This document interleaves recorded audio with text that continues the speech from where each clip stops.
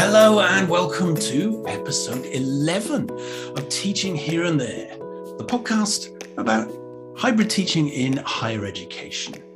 And if you are listening today at the point of publication, my colleague Ivan and myself should have just finished running a workshop on this podcast at the APT conference in UCL. So we're looking forward to hearing your contributions from that.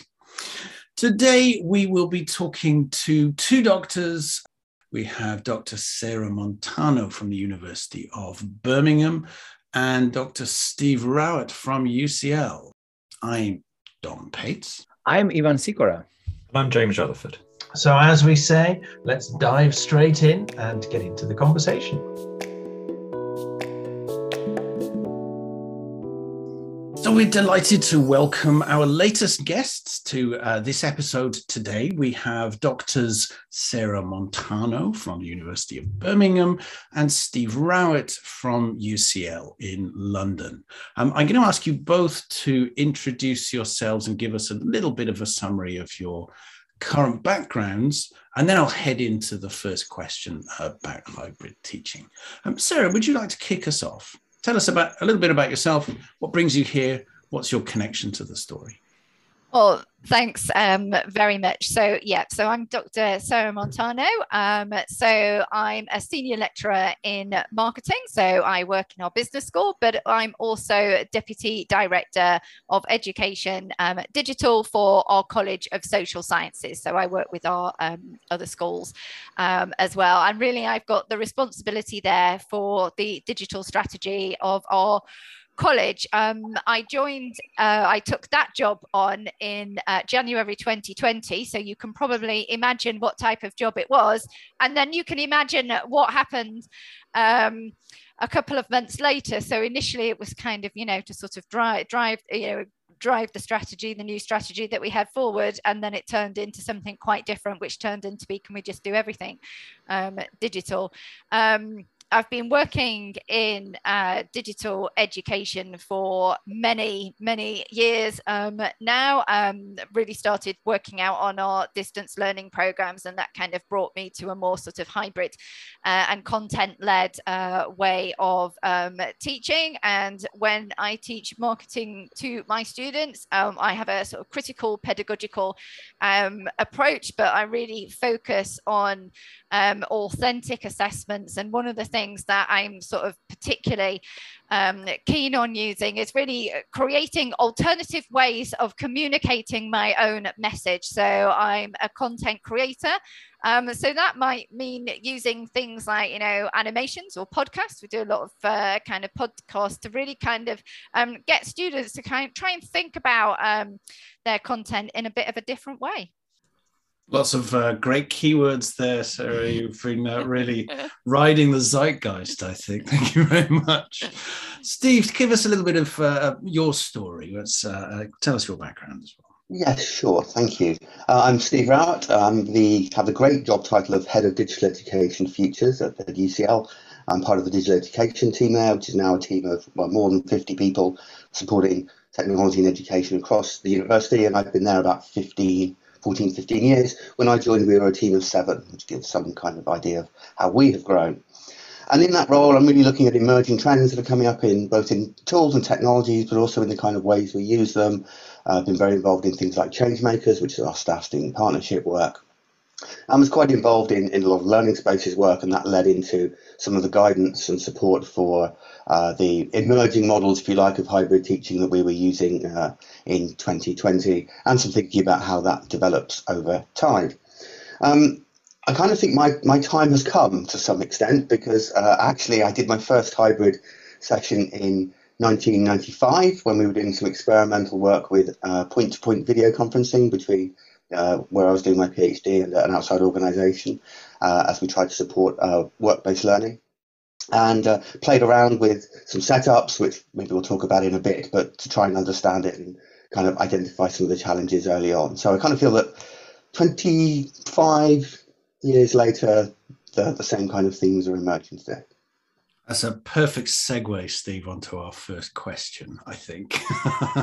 So 1995, I challenge our listeners to have experimented with hybrid teaching prior to that. Okay, so the first question for both of you.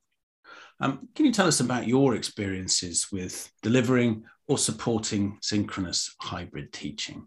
And for the listeners for this episode, we have a particular interest in scale, because you're both from large universities, but let's give us a bit of the wraparound context as well.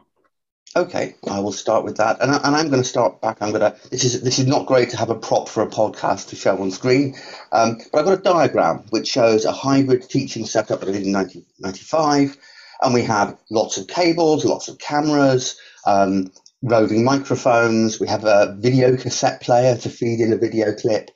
Actually, it looks quite similar to what you would do today. And when we did it, we found there were some challenges. And they were interoperability between different systems, poor audio quality, feedback and echo. Additional people needed to support this, so you couldn't really run it on your own very easily. Restrictions in motion and non-verbal communication. And they're actually the same kind of issues that often come up today. So I was sort of fairly well primed, I think, to understand some of the challenges that our teachers and students might face at UCL. So that was, like most PhDs, put in a cupboard and left there for a while. And as we emerged through 2020 and realised we were going to be looking at some kind of hybrid teaching certainly for the 21-22 academic year, we looked to, I think a lot of universities made a choice here. They either decided to equip a small number of rooms very well, or they decided to equip a large number of rooms as best they could in a hurry. We certainly went for the large number of rooms as best we could in a hurry. We already had a lot of lecture capture infrastructure in, so where we could, we made use of that to bring those feeds into the computer system available. Where we couldn't do that, we just put a webcam on the top of the screen. That was a pretty common thing that was done as well. But we also did something that I haven't seen so much elsewhere, which is we called Bring Your Own Hybrid, where we gave each department 2 webcams and 2 Jabra hands-free conferencing units. So that they could use them in seminar rooms or labs or spaces that we couldn't reach to. So we kitted out over 400 rooms in total. But we also did a very big education piece around it. And I think one of the things we did was try and play down the expectations of how great this would be. It wasn't going to be the full wonderful hybrid experience. We may have that in a couple of places, and we called it basic hybrid as a way of trying to frame it and set those expectations. And I often described it as eavesdropping on a class rather than participating. You get some sense of being there, but it wasn't the full rich experience that you might want to have. But I think on the whole that's been quite successful. There's been a lot of support as well with and we talk about co-pilots or terms like that to support it, teaching assistants. And I suppose we're now thinking in two strands, one of which is where we go from here in terms of perhaps a smaller number of better equipped rooms and focus on teaching, but also what the future is. I mean, we're not yet thinking that the pandemic is completely over. It may well be for many of our students in the UK, but we know there are regions around the world that are still either facing lockdowns or could have more in the future, and we need to know how to respond to them. So even the basic hybrid approach hasn't gone away for us. Lots of very useful tips there, Steve. And I very much like the idea of bring your own hybrid as well. It's an interesting one. A new acronym there, BYOH. Sarah, how about yourself? Your experiences of working with synchronous hybrid teaching and at scale. Yeah, well, I'm going to sort of divide that up a little bit. So I think as I was sort of like thinking through the question there. So I think we've got a couple of things going on. We've got sort of what I would call sort of online synchronous sessions that tend to be delivered for distance learning. And we've probably all done those for quite a long time now. Then during the pandemic, we had the delivery of the offline online, which turned into synchronous online sessions. And then this year in 2021-22, we've had the hybrid version where we had the offline and the online. So I think there's 3 slightly separate things happening there. I mean, I don't want to use the word easier in any online format, but I think the kind of distance learning online format, I think is the relatively straightforward one that's relatively easy to deal at scale. And I think, you know, there's a recognition from the students as to what they're signing up for, and there's a recognition from the academics as to what they're signing up for. So there's a kind of agreement there as to what you've got to do. And then I think it's in the last two, that's where we see the challenges. I think certainly in sort of 2021, there was a bit of an appreciation, I think, from the students that people were kind of, you know, there was a bit of a sticking plaster going over everything, and everyone was just trying to find their way through. I think this is where we've seen the biggest challenges this year in the hybrid, where we're trying to, I think I would say, be all things to all people. So we're in the room, we're trying to be present in the room, we're trying to engage students in the room, but we're also trying to engage students online. And I think, you know, very similar to Steve, I think we did something very similar. We already had the lecture capture, so we could use that. We then had a number of large lecture theatres with what was called a full hybrid kit, some smaller seminar rooms. Again, we did a variety of different types of training. So we recorded some videos of us using it. There was a SharePoint site which sort of explained how to use it, but also included a view from the students as well, because I think that's integral. And I think sometimes we miss that, is what are the students thinking there. And I think, you know, that there are challenges, and I don't think we should underestimate the challenges. I think the first one is the use of technologies. You know, we're all given so many different texts. Would you like Zoom? Would you like Teams? You know, is your Zoom, is it integrated into your VLE? And then you end up with various different control panels. So I think actually functional usage, I think, is still a challenge, and I think that is a question. I think the other challenge is the students' understanding of what it means to be in a hybrid room. And I think that challenges those in the room. I don't think we should just assume those in the room are okay. And I suppose the final one is, even though you've got kit, is the kit functional for the delivery of a lecture? Now that sounds ironic, because of course it is, it's got a microphone and a camera, but you know, you think about your own style of teaching and what you want to do, how you want to move around the room, where are you in the room, and I think, does that work? And I think that has been a real challenge. Thank you, Sarah.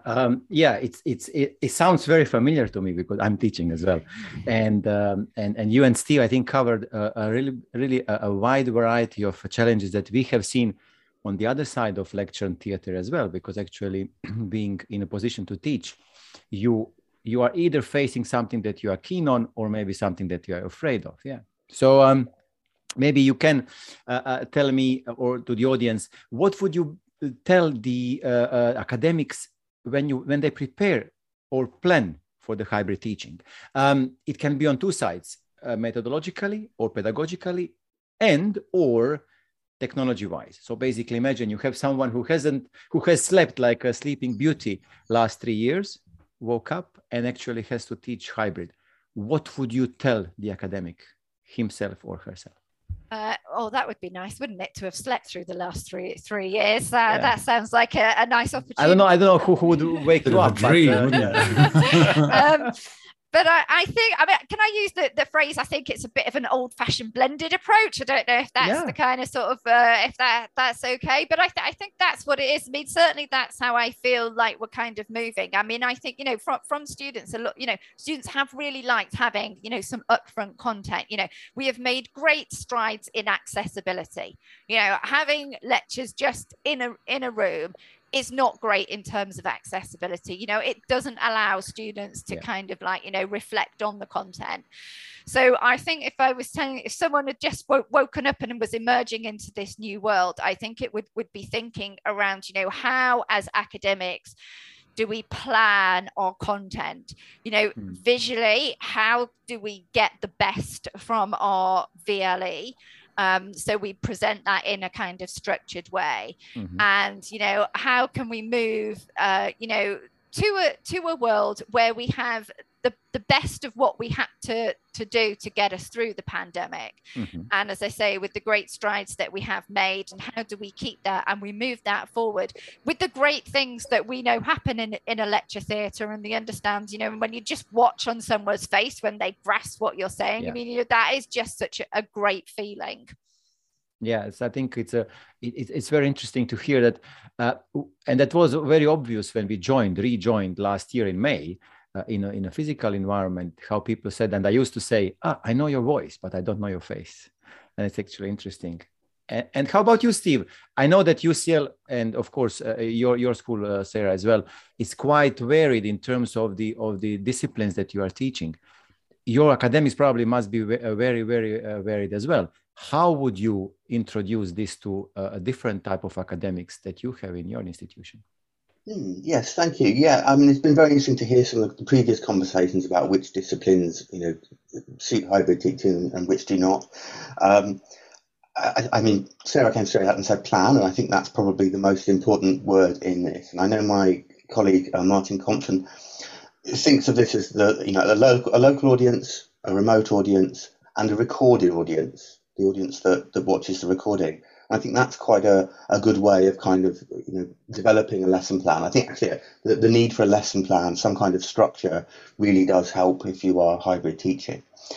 I suppose one of the areas that we focused on a lot was disciplines that require writing, and that was a particular challenge. So the systems we have are, you know, very strong on screen sharing and showing slides and that kind of thing. But for a lot of mathematical, scientific disciplines, economics perhaps, and some others, it's not so much the written output that matters, but the process of writing and talking and explaining and writing. And that was an area we picked up on quite early as being a challenge. In fact, we shipped out lots of visualizers out to staff so they could teach from home and continue the writing. It's kind of visualizers you have in schools, for example, rather than the fixed ones we might have in our classroom. Yeah. So that area was a really big focus for us, the challenge of writing subjects, but also just we saw wonderful creativity. I mean, Twitter was just a joy to see people coming up with ideas of how they were changing their teaching. And some things work, you know, of course, some things work better than others, but I think on the whole, people were surprised how well things did work online. Whether they work as well in hybrid, I think there's more doubt. And probably a lot of reflection in the aftermath, or in between, as you said. Probably we have situations maybe coming at us that we are not aware of. Highest mountain to climb hybrid, isn't it? Yeah. Yeah. The next question is drawing on your experience in terms of supporting colleagues. And I guess for Sarah, that be supporting colleagues in your school, Steve, perhaps more centrally, coming from more of a Centre for Learning and Teaching and Educational Technology. But what do you think are the most effective ways of supporting staff with hybrid teaching? Maybe go to you first, Sarah.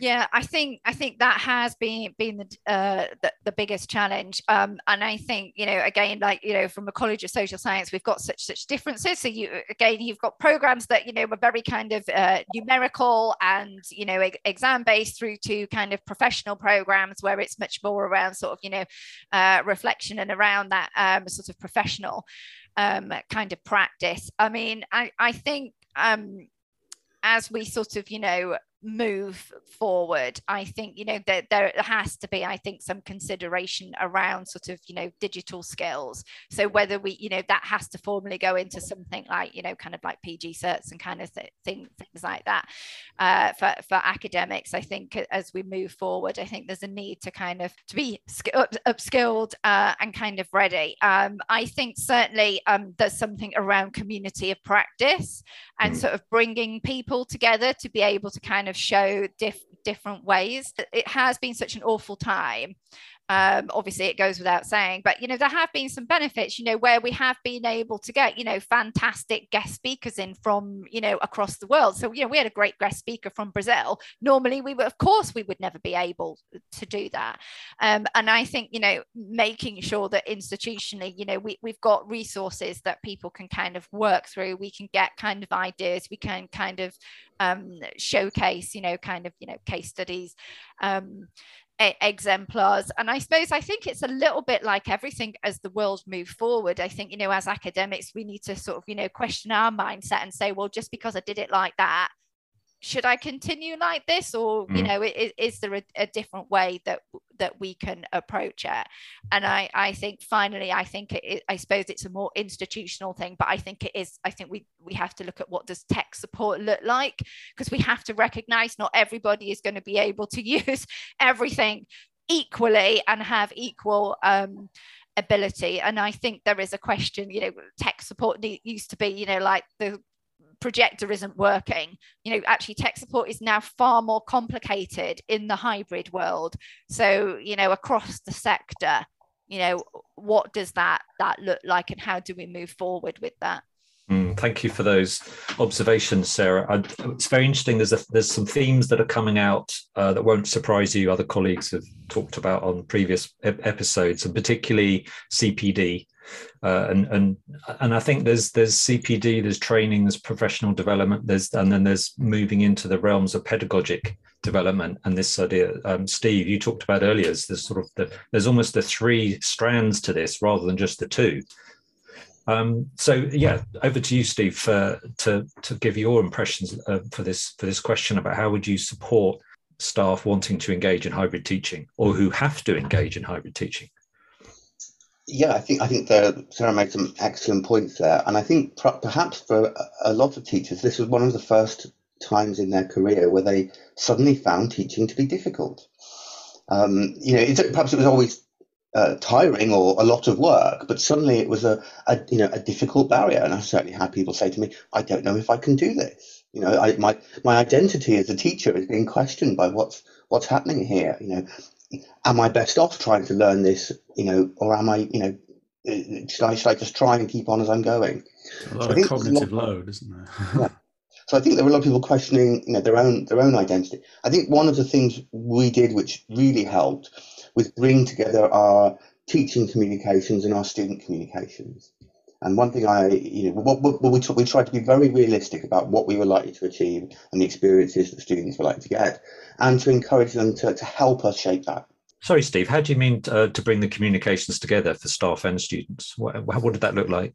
So what we were being quite open and honest with our students of the kind of experiences they would get, and I think and asking them to bear with us as we learnt, as we got better.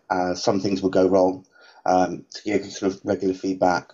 And to help shape that process. And I think that was quite challenging, actually, because we obviously wanted to give the best possible experience, but it had to be realistic that at times it would fall short. And and for our students to be aware that when that did happen, we would try and rearrange things, try and add extra sessions, do the things that we needed to bring things together, but that they had to expect a level of imperfection in what was going on. And so managing expectations has been key for this. And I think you're absolutely right. And other guests have said this before, that, we have to be honest about what we're going through. None of us have really done this before. We're making up as we go along, not just the technology, but also how we support it. And as you say, how do academics deal with it? And we didn't know it would work. I mean, I do remember being in a room in February 2020 saying, I'm quite sure that if just this university had to go to online teaching, the systems would work. I have no idea whether globally this can work. Yeah, we did not know it would work. Yeah. You now know. we came out the other side. Yeah. From an academic point of view, Yvonne, you've obviously been immersed in this for the last 2 years during the pandemic, but before. Yeah. And I think you've got some very interesting insights about advice. I'm trying to think along the lines of my main profession, and I have to say, still, although I'm 10 years in teaching, I feel like a guy from aviation. Yeah, and when everything goes wrong in a cockpit, surprise, surprise, they have to learn 3 or 4 or 5 steps they have to know by heart and actually manage them without any documentation. Yeah.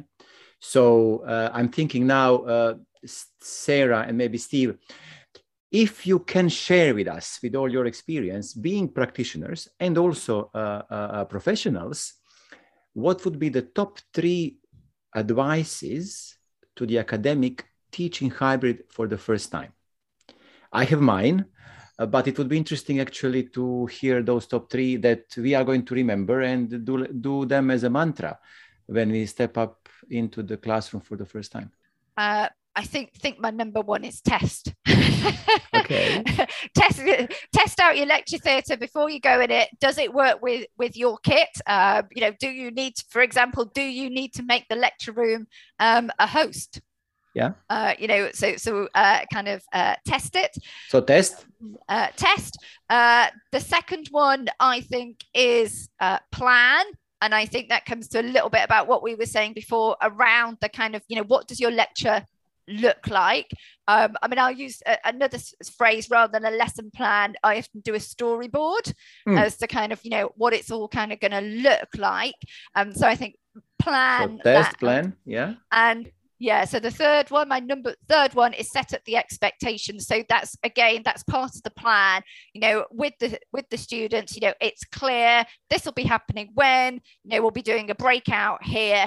So again, those students that are online, they've got a good understanding of what's happening. You can bring them together. So to bring it back to the cockpit, if there is decompression, put your mask, go to 10,000 feet, communicate. Yeah. Yeah, that is something they have, and I'm not joking. Actually, there is a QRH, quick reference handbook, that has these 3 bullet points, and they are tested every 6 months on this. How about you, Steve? Would you agree, or maybe you have some other wisdom to share with us? I don't think you could possibly disagree with those 3. So I've had to write 3 more, of course, because those are along the lines I was going to say.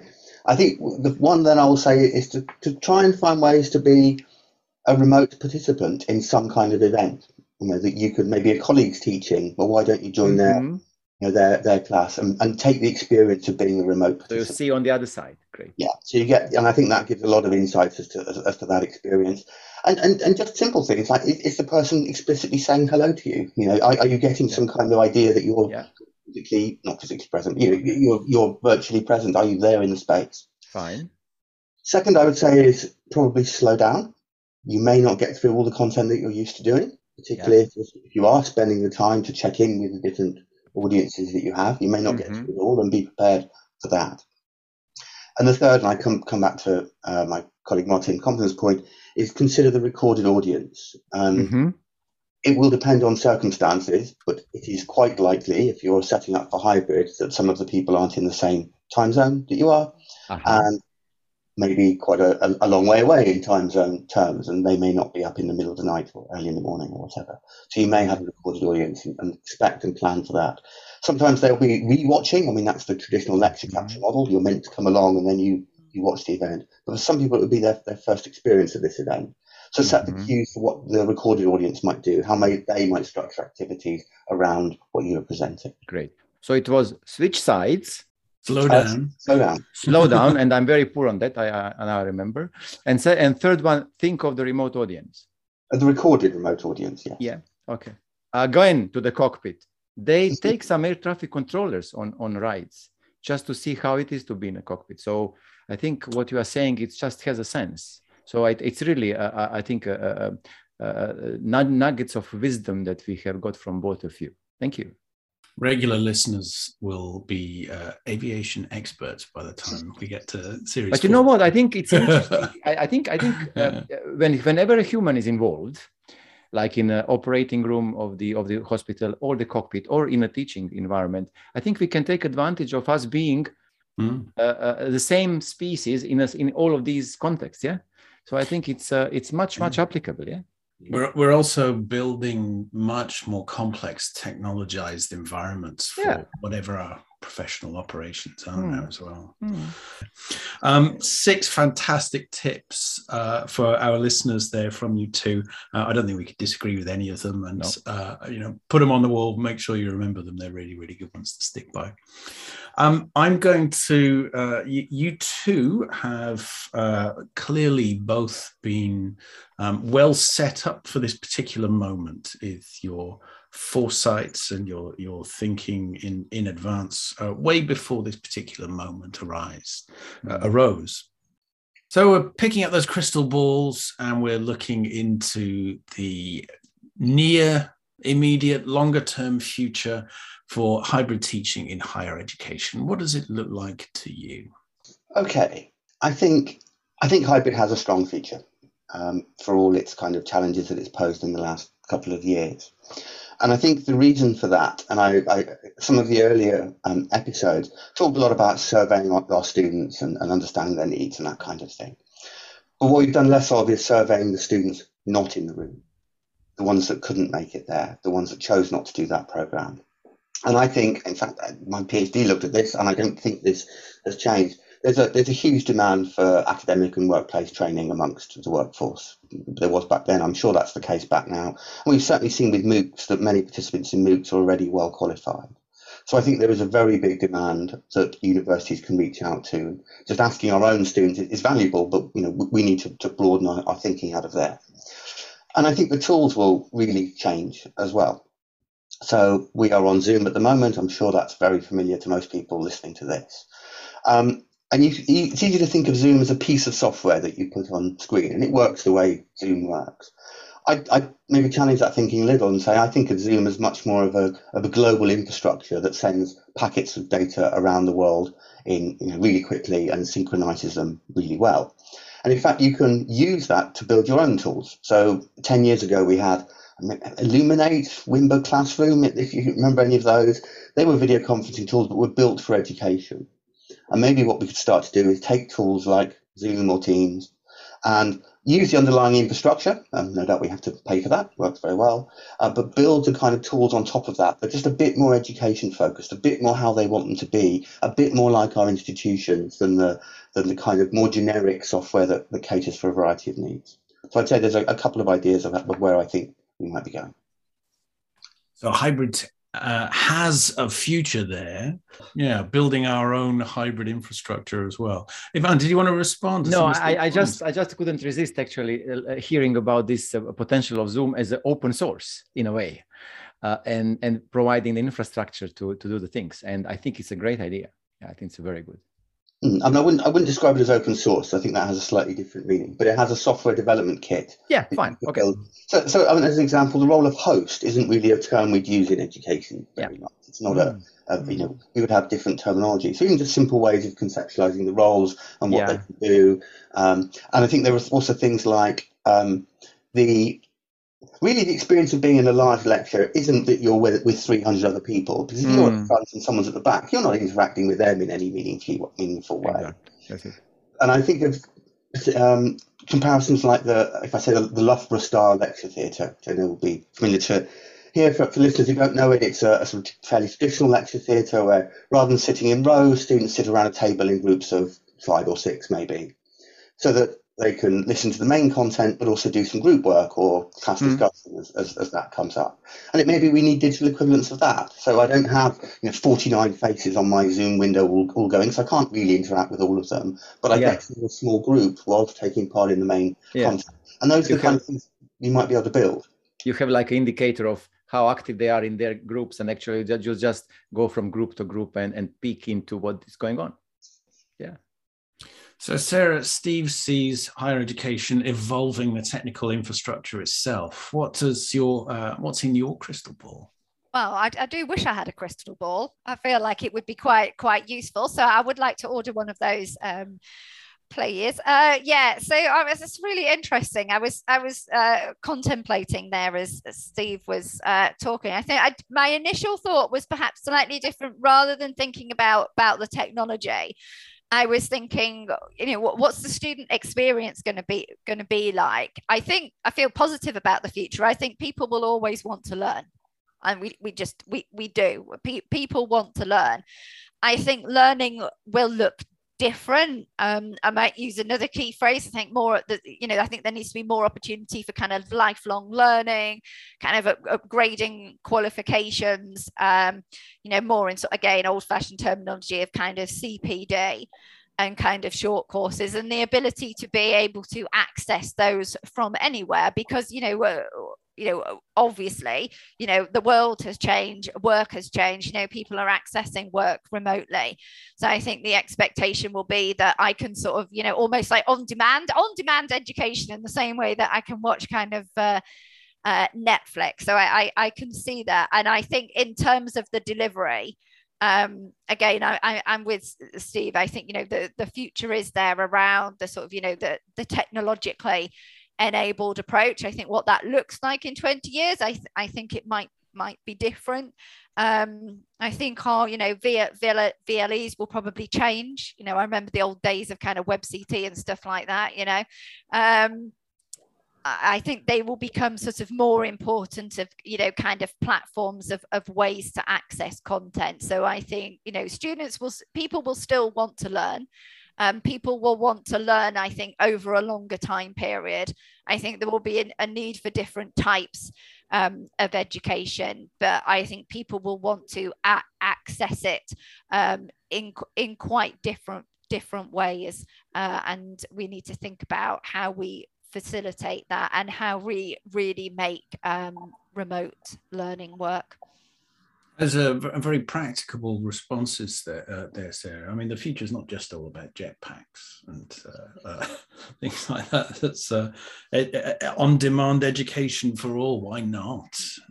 There's a world out there that needs to learn stuff, right? I'm going to revive one of our older questions and throw a short fire one at you both before I head to James to wrap up today.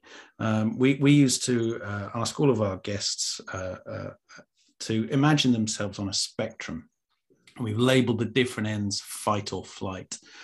Fight obviously is you basically running away from the idea of hybrid teaching. I don't want to go anywhere near it.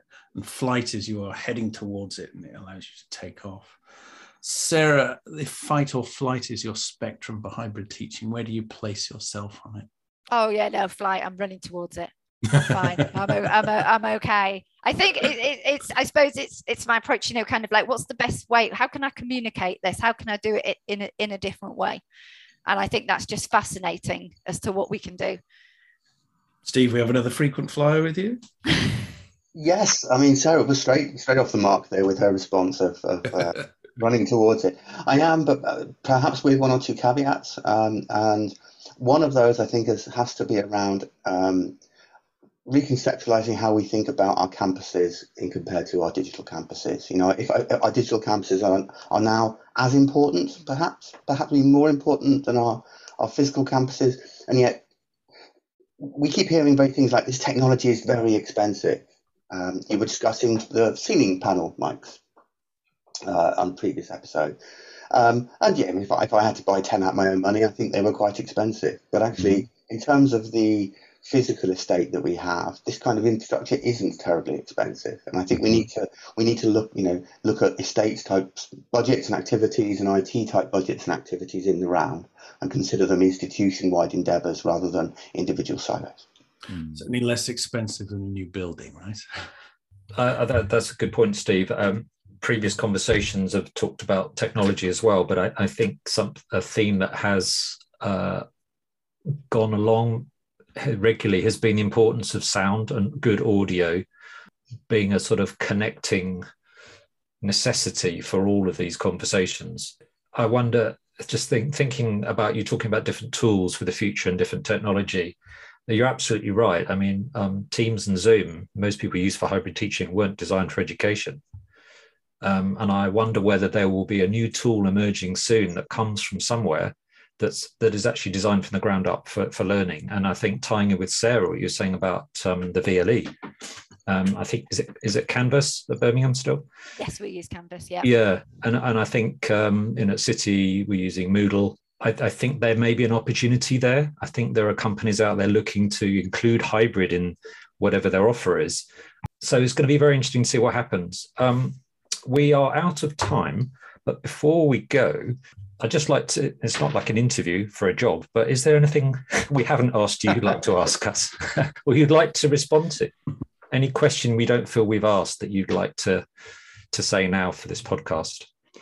I mean, then Sarah raised this point earlier as well, how the campus changes. And I mean, online anything is a bit of a misnomer because we are seeing each other online, but we are all in a physical space. We can't help that. We're all, we have mass, we are humans. Yeah. So if our campus has large numbers of people doing online activity, where do they go? What do they do? How does their day look? What motivates them to be there and not be somewhere else? And I think that's a kind of interesting perception on this is what does it mean for our campuses? And I suspect it means more than we've really taken on board so far. It's a really good point. And that chimes with one of our first guests, Professor Peter Jameson, who I think you remember from some years ago, Steve. Something he said to me right at the beginning of my journey in learning space design was, what reason are we giving students to come to campus? Mm-hmm. And that holds true. And that was like 10, 15 years ago. Sarah, final question to you. Is there anything we haven't asked or anything you wanted to raise? I think my only kind of final thought, I think, as I've been sort of like, listening to everything is it's kind of how do we bring everything together? And I feel like that is the challenge. Universities are massive bureaucratic organizations, Steve. And as you were saying, someone's crunching numbers as to how much it costs in a microphone, whilst I'm working out just how I'm going to, teach whatever it is that day to that particular class where they are. And I think it's a kind of question is kind of like, so, what, as we said, what are our buildings for? What does the infrastructure, as an academic, what does my teaching space look? Where's my hangout space to go and join online calls? Pedagogy, the student experience, academic skills, what do learning opportunities look like for students, as we were saying, lifelong learning. I think it's how do we bring all of that together, because I think the danger with everything is that we see it all in kind of silos. And I think as the world is becoming hybrid and we're teaching hybrid, is how do we keep everybody connected? Ivan, you wanted to come in on that point? Yeah, actually, I'm so pleased that Sarah mentioned this. And again, me being aviation nerd, in aviation, we have safety. So basically, everything is driven by safety. You don't market safety, but agreement is, regardless of the commercial side, marketing, success, or anything, you have to be safe. So this is the thing that it's important to understand, that probably we have to identify. And I would say, I would maybe vote for students' takeaways, or maybe the success of students in learning and enjoying the process. That might be the common goal that might drive everything else. So we end with Steve giving us thoughts on how the campus might change, and Sarah giving us thoughts on how on earth we're going to bring all of this stuff together. I think our teaching and learning environments might look very familiar, reasonably familiar in the next 6 months, but in the next 10 years, in 10 years' time, they're probably going to be quite different from how they are now. And we're not going to be getting 2019 back out of the box anymore. I think different. I think there's one thing we'll probably all agree on, is that we're not going back to 2019. So that leaves us to thank both of you ever so much for your contributions, perspectives, and answers to our questions today. It's been, I delight with every one of these recordings because I learn so much, and it gives me so much food for thought every time as well. So thank you, Steve and Sarah, very much for joining us on episode 11 of Teaching Here and There today. Thank you. Thank you so much. Thank you.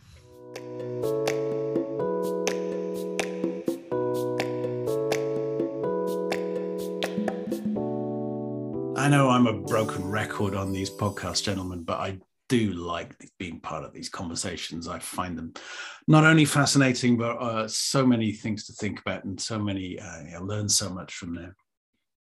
James, would you like to give us your key reflection from this recording today? Yes, thank you, Dom.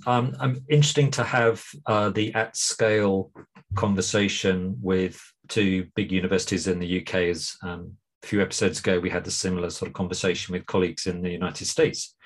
Lots of things to take away. I think my one highlight would be something that they both talked about, and Steve wrapped up talking about the need for a new technology platform for hybrid teaching, hybrid learning. And we're still using Zoom, and we're still using Teams. Some people are using Blackboard Collaborate, either designed for the business and conferencing or an older version of a virtual classroom tool. So it'd be really interesting to see what comes out of various R&D departments and various think tanks and software developers for something that works far more effectively for learning and teaching, with a big tick on accessibility.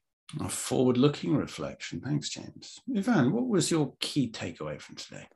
Well, if I have a backward-looking reflection, I'm still amazed with the experience that Steve and Sarah brought in, especially Steve with his involvement of this type of activities from mid-90s. So it's just amazing the number of years and experience he's bringing in. But still, what I found very interesting when he mentions actually that he's listening to our podcast, and also that he is considering not only technology, but the audiences when we talk about the hybrid. So he said there is an in audience, there is actually online or out audience, and also recorded audience. And that is something that actually was very, very eye-opening for me, because I'm teaching hybrid, and it's important to remember this perspective. And that chimes with other guests talking about what does hybrid mean. I have academics at our institution that are starting to think what I call trimodally for their programs as well, Ivan. So I think it's very interesting to hear of others thinking in that way. Chiming in again with your thoughts, James, about the evolution of the technical infrastructure. Both Sarah and Steve talked about the evolution of the campus as well. Why do we go back to campus other than because we're told to? Why not evolve the campus in future so that it makes a more effective synergy, or a hybrid even, if you like, between the technical platforms that we're running in the actual infrastructural estate itself as well. Yeah. Academics need places to just pop into a video call while they're doing something else that they need to be on campus for. Students need spaces to be social in, and to engage with these various different modes of access to their learning. I think we're going to find our campuses look very, very different in several years' time. Yeah, totally agree. Yeah, Yvonne. And I think it's also that while sitting in your office, when a student comes in, you have opportunity to bring new topics. You have opportunity that actually probably you have to make intention to do if you are online. So I think this is one of the other benefits of being in the campus physically, and just being witness to light bulb moments of the people that we are actually for in the first place. So we hope that Teaching Here and There episode 11 has given you some more light bulb moments, and we will be back after a short summer break, because everybody needs one, for episode 12, and we've got plenty of great guests lined up for you. So we always have a call to action for you as a listener, so we'd be very happy for any 5-star reviews on the podcast platforms that you listen to. That helps other people to find us. You can tweet us at @HybridPod. You can email us at teachinghereandtherepodcast@gmail.com, or you can leave us an audio message on anchor.fm/teaching here and there if you would like us to feature your perspectives in a future episode. Thank you very much, and have a great summer. Thank you, and see you soon. Thank you for listening, and we'll be back with you in the next academic year. Teaching Here and There is a podcast brought to you by PSR Production. It's available to listen to on Apple Podcasts, Anchor FM, Spotify, and any web browser.